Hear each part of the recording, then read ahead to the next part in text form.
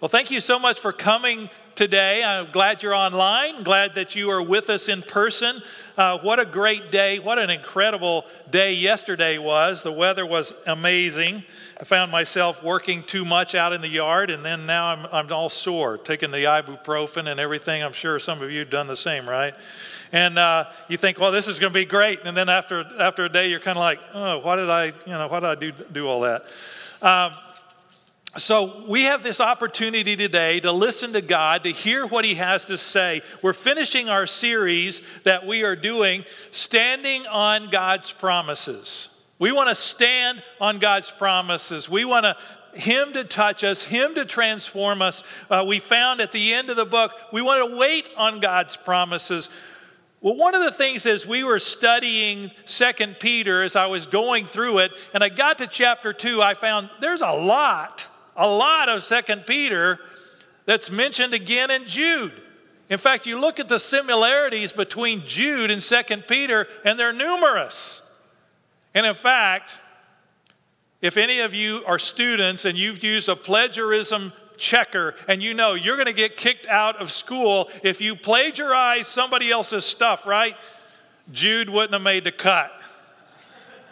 He would have been kicked out for sure. So just know that as you're reading 2 Peter, you really can't read it without understanding also Jude. Now, I got to tell you, I have never heard anybody preach on the book of Jude. And as I was preparing this week, I was thinking, why have I chosen Jude? It's got some tough stuff in there. It's got some things that are a struggle there. But here's the thing about Jude. He wrote for a reason, and he tells us what that reason is. And in verse 3, he says, I changed the letter. I was going to write about salvation. I was going to write about it so that you would know about salvation, and I changed my mind. I couldn't write that letter. Notice what he says. Beloved, although I was very eager to write to you about our common salvation, I found it necessary to write to you, appealing to you to contend for the faith that was once for all delivered to the saints. That word contend carries the idea of an athlete at an athletic competition, and that they are contending, they are wanting to win. Well, why has he changed his mind here? Who is he writing to? Who is this guy named Jude? It's not Hey Jude, the Beatles, right? Different Jude. This guy was a brother of Jesus. Didn't believe in Jesus. We see that in the Gospels. And then later came to faith. We see him in the early part of Acts. He and his brothers and his mother in the upper room, they had all come to faith. Here were some people that began to believe, and Jude was one of those. One of the brothers of Christ, James also in the New Testament, another brother of Christ. So here are two brothers that are brothers of Jesus, brothers with one another, leaders in the early church, sacrificed their lives for the sake of the gospel. And he says, yet, I couldn't write that letter I wanted to write to you. I wish he would have written a follow-up letter and written that. Let me talk about our common salvation. But he wasn't able to do that. He wanted us to contend for the faith and then he goes on in verse 4 and following and talking about certain people. He talks about these certain people that were beginning to creep in unnoticed, he says, who long ago were designated for this condemnation. Ungodly, people who pervert the grace of God into sensuality and deny our only Master and Lord Jesus Christ. There's a lot there. These certain people he continues to talk about in verse 8. Yet in like manner, these people. In verse 10 he says again, but these people. In verse 12, these are, and he begins to talk and describe them.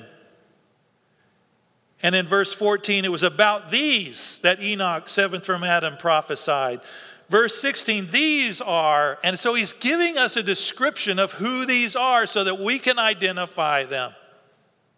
We can know who they are. Why? So that we can be safe in our faith, secure in our salvation, so that we don't give up our faith, so that we don't fall away.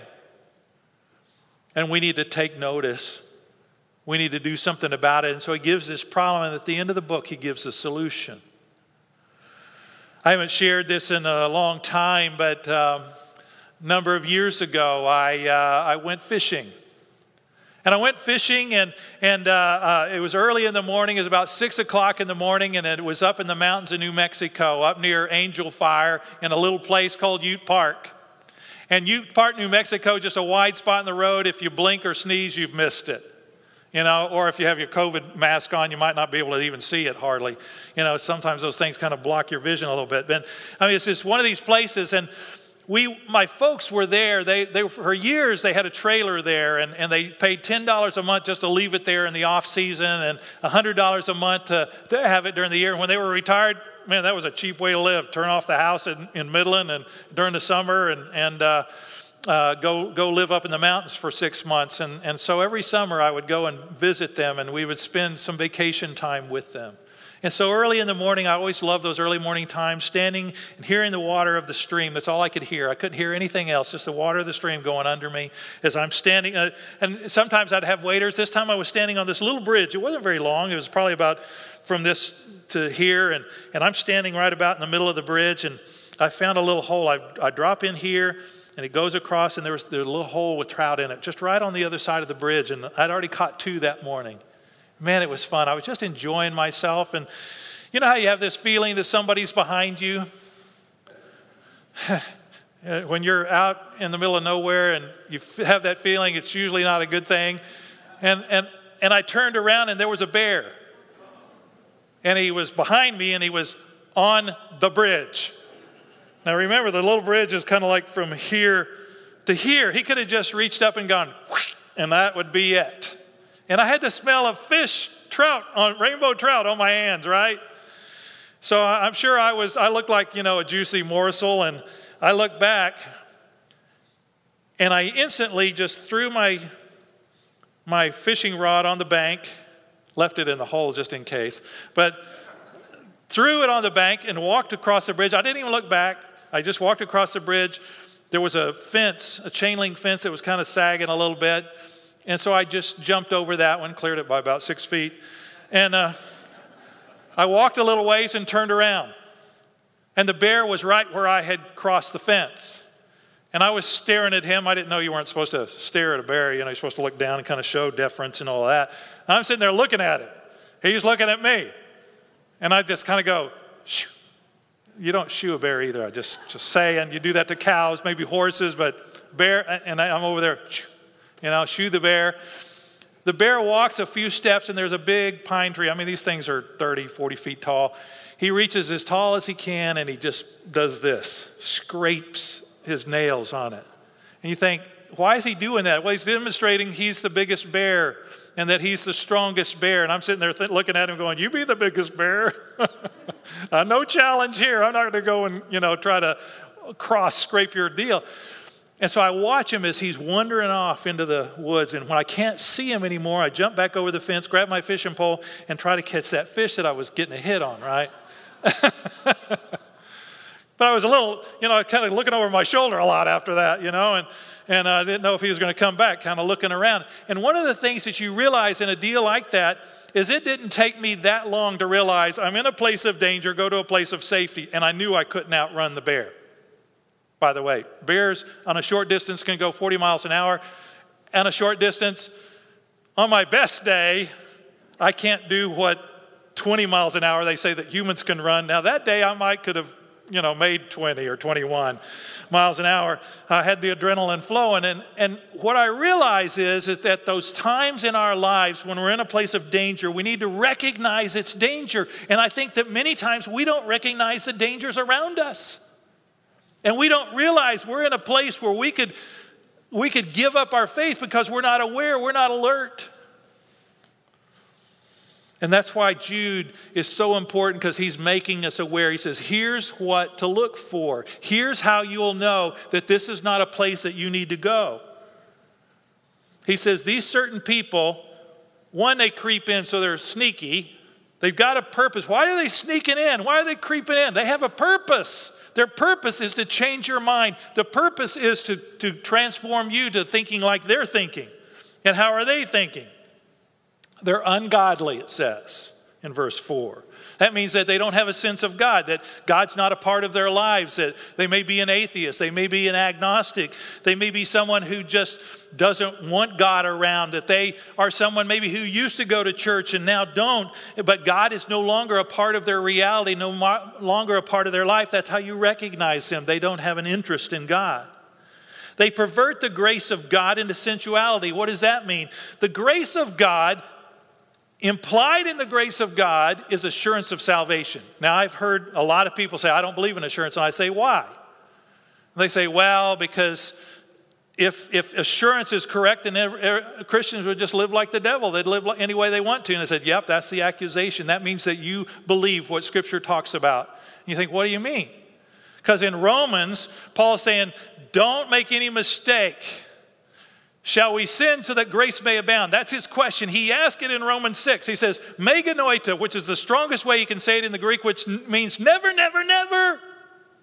That's not what the intent is of grace. The intent of grace is that we now no longer live in fear, and we can live in the love of Christ, and we can live like he wants us to live. It's implied that I have assurance of salvation, and these guys know it. And they're saying, oh, well, now you can just live like you want to. It means license for you. Here's the thing you need to know about grace. Grace makes a great covering for our sin. It's a terrible excuse for our sin.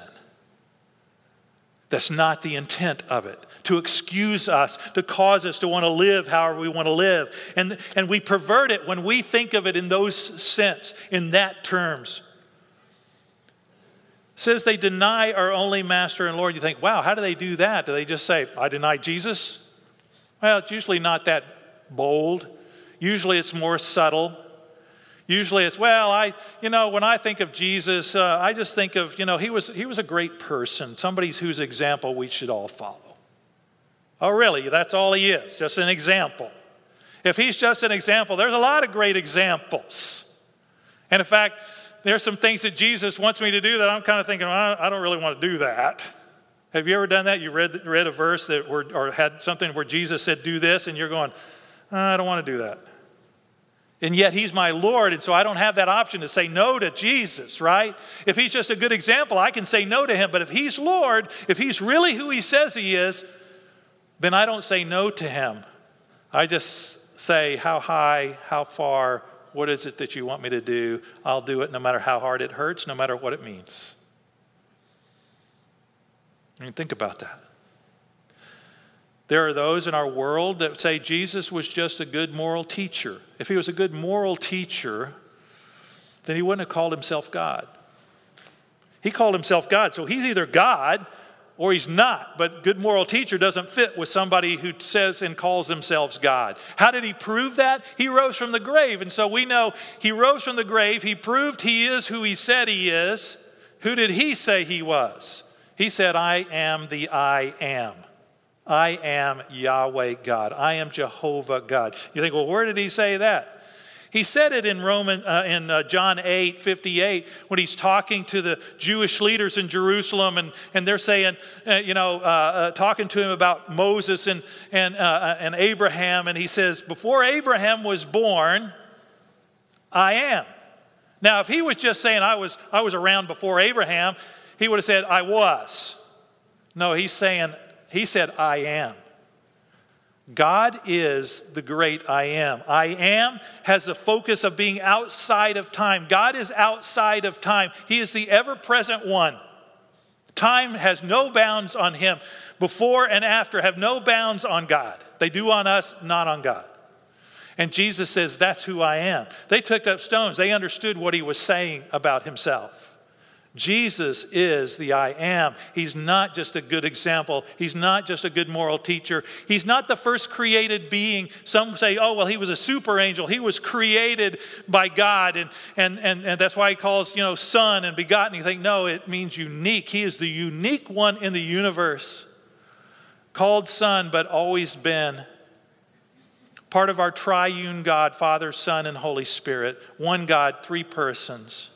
That's who Jesus is. And whenever we say anything less than that, we're denying who Jesus said he was. We're denying Christ. And so this person who comes along may not overtly say, I don't believe in Jesus.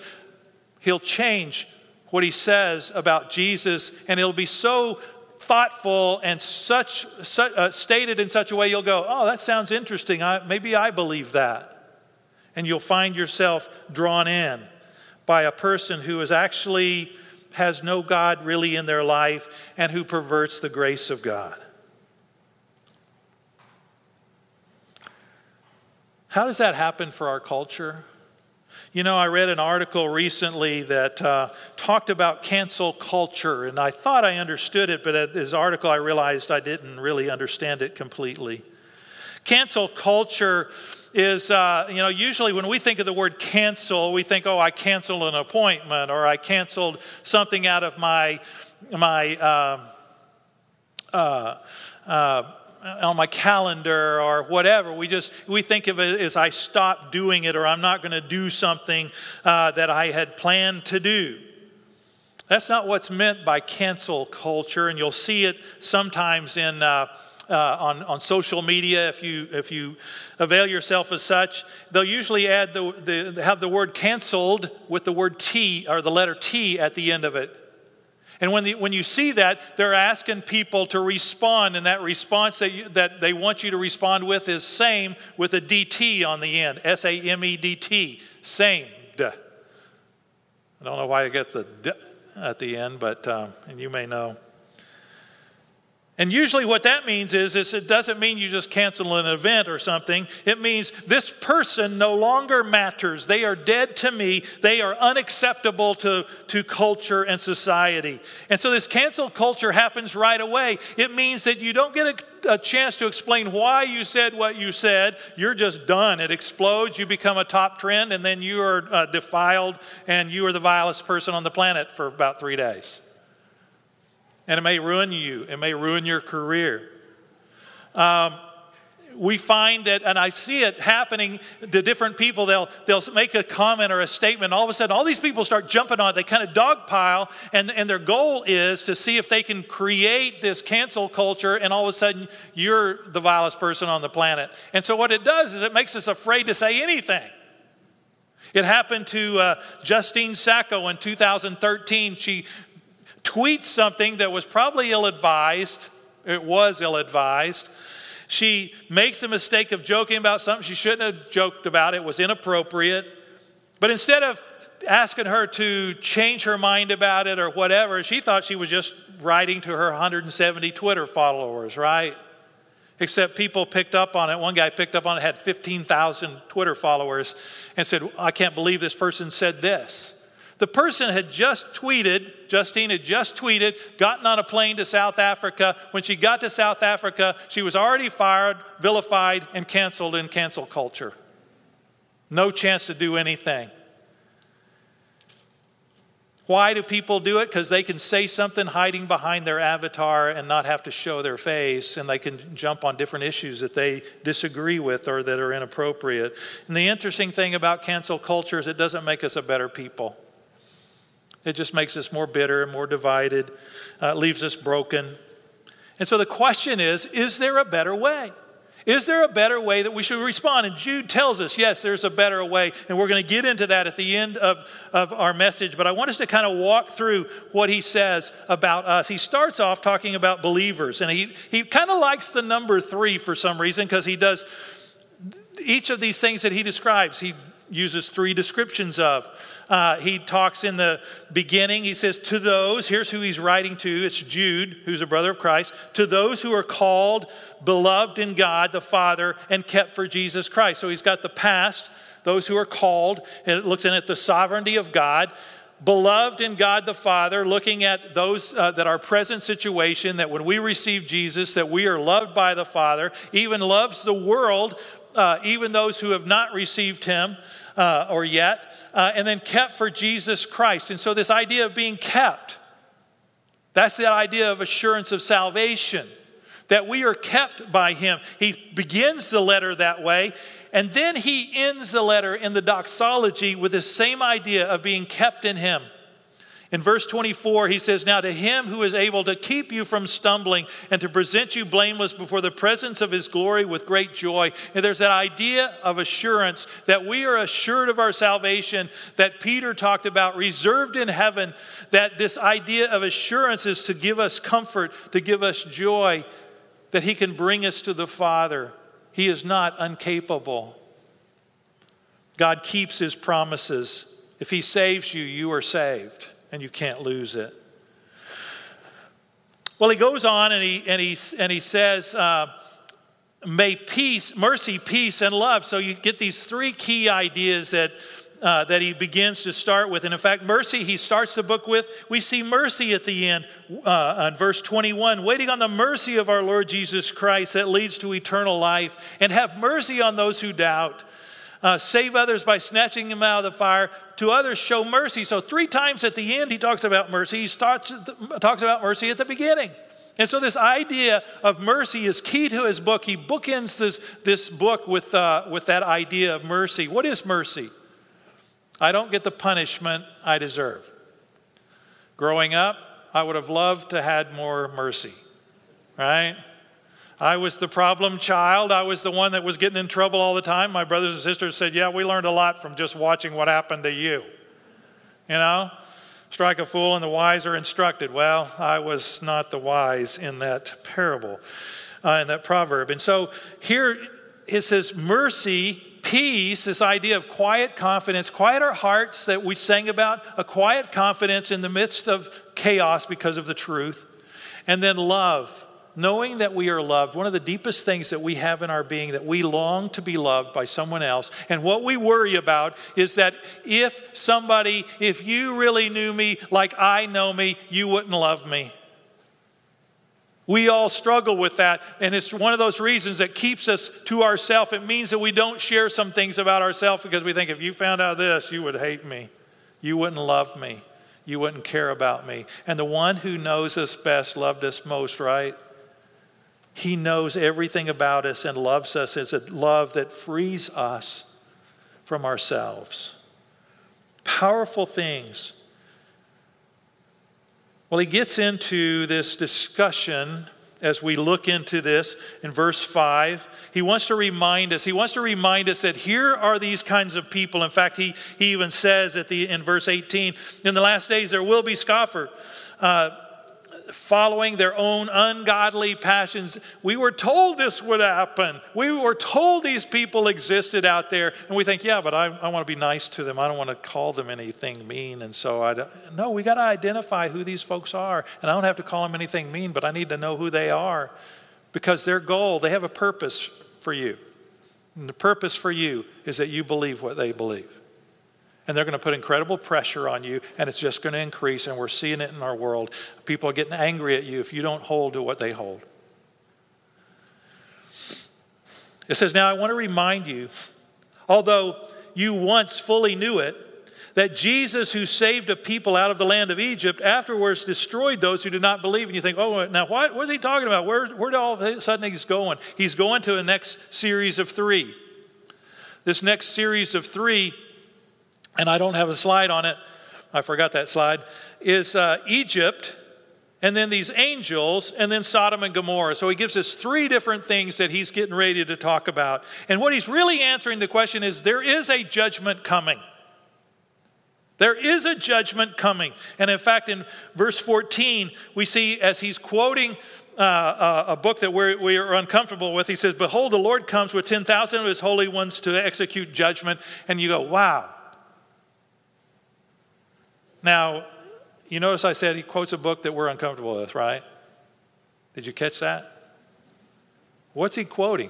He's quoting First Enoch. What? First Enoch?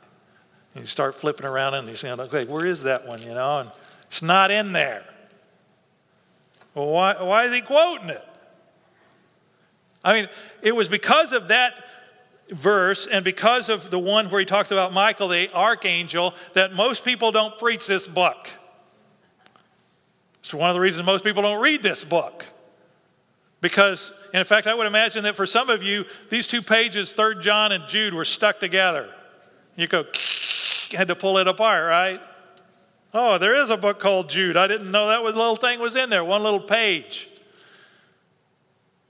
When I first came to Christ, I didn't know anything about Scripture, about theology. I was raised in a church that didn't use the Bible. We just used a lot of different, we used the Bible some, but we didn't carry our Bibles to church. We had a book of common prayer, and we used that. We had a lot of things that we said and creeds and different things that we learned, but there was a lot I didn't know. 4 years later, I had the opportunity to lead my little brother to Christ. So he came to Christ on a Sunday, and I was all excited, and I was teaching him about the Word of God and how important it is for our lives. And we were on a bus. We were in an orchestra together. I was there for 2 days, and then I headed back to Austin to continue my schooling. And so I was talking to him about the importance of the Word and why the Apocrypha is not included and some of those things. And as I was saying that, there was a guy that was seated in the seat in front of me, and he was from a more liberal school that he was going to, and he turned and said, "Oh, Jude quotes, First Enoch and quotes the Assumption of Moses," and I'm like, and I tried to give him some answers, and somebody else on the bus, I didn't feel like I did a very good job, and this other guy that was on the bus said, "Man, that guy really smoked you, didn't he?" Thank you. Just what you want to hear, right? That you did a terrible job and have it confirmed. And so it's like, well, I didn't have an answer for him. How do I answer this? Because I think I made the statement that nowhere in the New Testament was the Apocrypha or pseudepigraphal books, which is another term for some that were even beyond the Apocrypha, were quoted. And he goes, well, it's quoted here. I didn't have an answer. And then I realized, later, he doesn't say that Scripture, does he? And Peter was very clear in his book to say, Paul's writings, just like they do the rest of Scripture, he was calling Paul's stuff Scripture. And Paul quotes Luke's gospel and says, as the Scripture says. I mean, they had no problem saying, this is Scripture. Jude does not call either one of these books Scripture. And we know that in the New Testament, there are other things that are quoted that aren't Scripture. Paul quotes a number of different poets that are Greek poets and he doesn't say, as the Scripture says, he just says, and as some of your own poets have said. And in fact, we know that he quotes in Acts 17, Cleanthes and Aratus. He doesn't call them Scripture. In 1 Corinthians 15, Meander. He says, he doesn't call that Scripture. In Titus 1, Epimenides, when he says all Christians are liars, your poets have said that. When I'm preaching, I've quoted a lot of different people, C.S. Lewis and even, others, people that, Winston Churchill and others. I haven't called them Scripture. I'm not quoting Scripture, right? Hopefully. If you don't, we need to talk. Because we quote things because they fit our culture and people understand those references. This helps us to know who Jude's audience was, by the way. He had a Jewish audience that understood these Jewish writings. So he had a different audience in mind than 2 Peter. Even though it looks the same, even though it seems like he plagiarized, he was writing to Hebrew Christians that were probably living in Jerusalem. Because he identifies himself as the brother of James, even though he could have said, I'm the brother of Jesus. They knew who James was. James was the leader of the church of Jerusalem. And I think that's why he makes that reference. I think that's why he's quoting these things. Because these are things that they're familiar with. And he's basically saying, even our own writings are saying this. You got the Scriptures, you got even our own writings saying the same thing. And so he gives this focus here on Egypt, on angels who do not keep their own domain. That's a difficult one. Probably a reference back to Acts 6. That's one where scholars have looked at Acts 6 and begin to wonder, is Acts 6, in Genesis chapter 6? In Genesis 6 is this description of the sons of men coming to the daughters of or sons of God coming to the daughters of men, and they cohabit with them. And there's this like, whoa, what is going on here? Well, apparently these angels left their own domain, abandoned their proper abode. And so they are already being judged. They are already judged. That's his point. That's Jude's point. They're already judged now. There's other demons that are roaming around, but those, they already got an immediate judgment. And so those in Egypt who didn't believe, they wandered in the wilderness and they died. They were judged. Angels in Acts 6, they're already judged. They're not even waiting until the end of time. Sodom and Gomorrah, already judged. Judgment is happening. Judgment has happened. We have a God who judges us when we don't believe, when we don't remain under authority, his authority, when we begin to live any old way we want to in our own sensuality. He says judgment comes. But then he goes on, and in verse 8 he says, yet in like manner these people, also relying on their dreams, defile the flesh, reject authority, blaspheme the glorious ones. In other words, they're blaspheming those who are angelic beings. And that's when he gets into the assumption of Moses, and he quotes one of their works, and he says, but when the archangel Michael, contending with the devil, was disputing about the body of Moses, he did not presume to pronounce a blasphemous judgment, but said, the Lord rebuke you. We see a shorter version in Peter, one that's a little easier to digest, when he talks about this idea of the glorious ones. He says, whereas angels, this is 2 Peter chapter 2 and verse 11. It says, whereas angels, though greater in might and power, do not pronounce a blasphemous judgment against them before the Lord. We don't have most of the assumption of Moses. That has been lost, that work.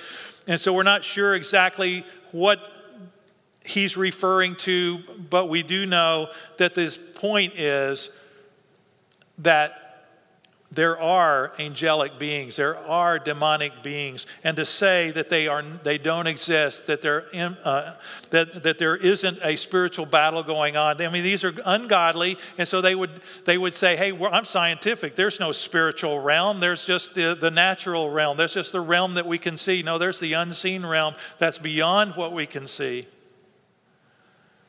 And it's happening, and we shouldn't just presume that we can just speak rudely to angelic beings, to demonic beings, even to Satan himself. The Lord rebuke you.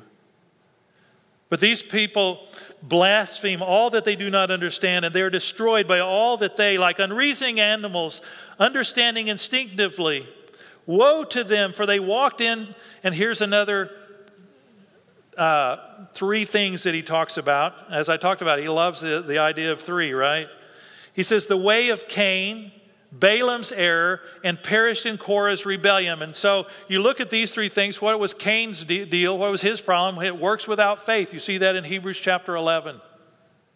He had the works. He brought the sacrifice. It was the wrong sacrifice, and it was without faith. That was a problem. Balaam, he was in it for the money. He was willing to curse Israel if God would have let him, and he was willing to take Balak's money to do so. Well, we know people who they're religious types, and all they're about is taking people's money. And then Korah rebelled against authority, and we already saw, he even described that they are those who reject authority, as in verse 8. They reject authority, and if they reject authority, they reject God's authority. How do they do that? They basically say, well, my God, and all of a sudden I'm creating a God of my own making. And my God doesn't like this, or my God likes that, or my God would never do that. And all of a sudden I've created God in my image, and I've just rejected God's authority over my life. How do we recognize them? He gives us 6 statements. I've only got 5 of them listed. I missed out on getting the 6th one in there, Wandering Stars. But he says we're hidden reefs, verse 12. They're hidden reefs. Well, a hidden reef is a reef that's underneath water. And if you're a captain of a ship, you better know that there's a reef there, or you're going to wreck your ship. You're going to crash the thing, right? You're going to wreck your ship. We got to know that in our own lives. Where are the hidden reefs? Where are those who are trying to lead us in the wrong direction? Shepherds feeding themselves. They don't care about the sheep. They don't care about other believers. They don't care about you. All they care about is feeding themselves, satisfying their own needs. Waterless clouds. I know yesterday I was kind of hoping for a little bit of rain. I saw the clouds coming over, and I knew we only had like 1% chance of rain. It could happen, right? It didn't happen. And it's disappointing. So much promise and then nothing.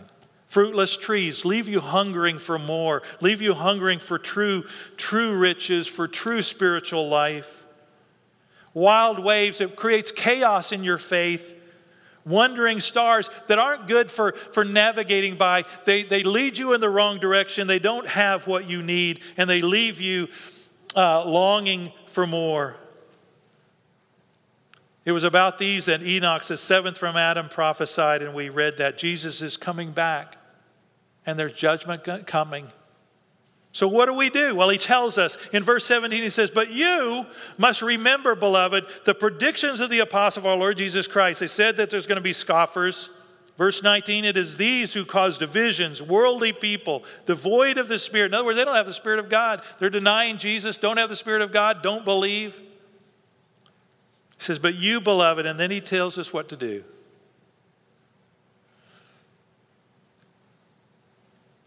He says, "Building yourselves up in your most holy faith."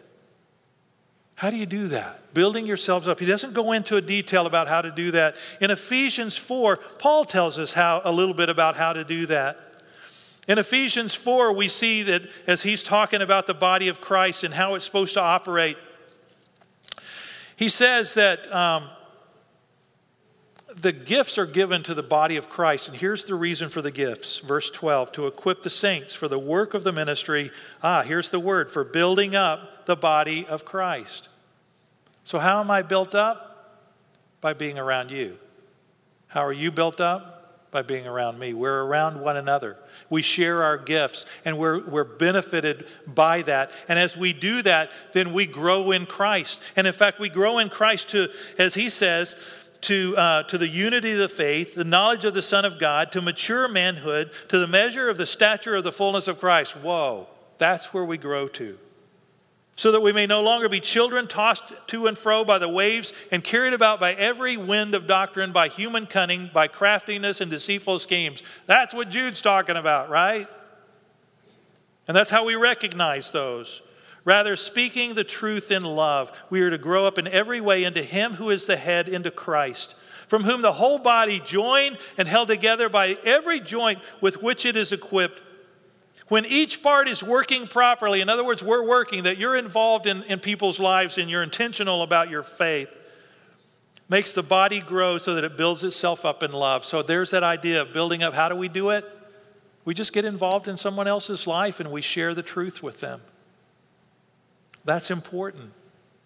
When we think about our church, 3 key values: abide, belong, and impact. This comes under that idea of belonging to one another. There's that idea of abiding that he talks about in next when he says, "Keep yourselves in the love of God." And he's talking about our sanctification. It's not that same keep in the terms of salvation. Jesus keeps you. Your salvation is secure. What is this keeping? It's abiding in Christ. It's John 15. That we abide in him when we bear much fruit. And then the idea of mercy, waiting on the mercy of our Lord Jesus Christ. But then we not only wait for his mercy, we exercise mercy. And it doesn't mean you have to have the gift of mercy. You may not feel like the most merciful person in the world. You may feel like the least merciful person. It doesn't matter. We're supposed to be merciful. Jesus tells us to be merciful as our Heavenly Father is in Luke chapter 6. And here he says, have mercy on those who doubt. In other words, there's going to be people that are struggling because these teachers, those who lead them astray, he says, 23, save others by snatching them out of the fire. To others, show mercy with fear. In other words, you help people not fall into the trap, but you don't fall into it yourself either, hating even the garment stained by flesh. And then he gets into the doxology. We live our lives that way, where we abide and we belong and we impact the world around us and we help them to understand the truth. It says, now to him who is able to keep you from stumbling and to present you blameless before the presence of his glory with great joy, to the only God our Savior through Jesus Christ our Lord be glory, majesty, dominion, and authority before all time and now and forever. Amen. And you go, whoa, that's the two verses that I've seen before on Facebook like last week. I haven't seen much of the other verses that Jude talks about, but you can't get to here unless you understand what he's talking about. That we are a people who are building up one another. That means we got to become vocal about our faith, verbal about our faith. I went to lunch with a guy this week, and he did something kind of interesting. Contending for the faith, but in a way that Jude tells us, he says, I want you to contend for the faith. That's what he said early on. And if you think that's what his purpose is for us, contend for the faith. And we think that means I got to get in your face and I got to tell you what the truth is and I got to respond on social media and say some mean things, right? So that you understand. No, it's not it. If that's what you're walking away with, time out. I loved his approach. His approach was when the waiter brought our food, he says, we usually pray over our meal, or is there anything that we can pray for you for? I thought, wow, that's brilliant. What a neat way to just kind of enter into and he had already asked him about himself a little bit earlier on in the discussion. And so he didn't have really anything to share. He said, no, he said, I'm not really a church-going type. And he said, well, that's all right. We'll just pray that, we know you're around a lot of people, and we'll pray that you stay safe from the COVID virus. And we'll just pray for you. And you can join us if you want, or if you need to get back to work, that's fine. And he says, no, I'd like to join you. Wow. We didn't expect it. Didn't see that coming. And so he stayed, and we got a chance to pray for him and thank God for him. And it was interesting because it kind of changed the reaction and interaction that we had from then on, from the time that he was waiting on us. And of course, you want to leave a decent tip whenever you do that, And so, we left about double the tip, and we wanted him to know, hey, we're not just about, okay, that we gave you the good stuff and now we're not going to tip you kind of thing. And so we tipped him well. And then my friend began to tell me about something that he did with his son. He says, what we do is he gave his son a $100 bill, and he has a $100 bill. And he says, every time that they go out to eat together, they pray, God, who do you want me to give this $100 bill to? And so he was with his son on one particular occasion, and his son said, Dad, I think I'm supposed to give this $100 bill to this waitress. And he says, okay, son. He said, that's great. And so he gives the $100 bill to the waitress. And she started bawling. And she began to tell them that her husband had just left her the week before. And he had taken everything. I mean, everything. She was left with nothing. And she didn't even know how she was going to pay her electric bill that week, and she needed to pay it that week. And she was short by around $100. And so she was weeping, and I was thinking, that's the way that we contend for the faith, is we love people to Jesus. I have prepared a lot, and I've talked to a lot of people where I've gone into the arguments and discussions for the existence of God, and I can tell you what, I've seen more people love to Jesus than ever argued to Jesus. We need to be a people who contend for the faith by loving our neighbors well. Father, we come to you today, and we thank you for your love to us. We thank you that you are a God who loves us well. You love us completely. You love us with a love that doesn't let go, that keeps us for yourself. Father, we are in awe of you. Like we sang about before this message, we are in awe of you. That you would love us like that when we don't even love ourselves that way.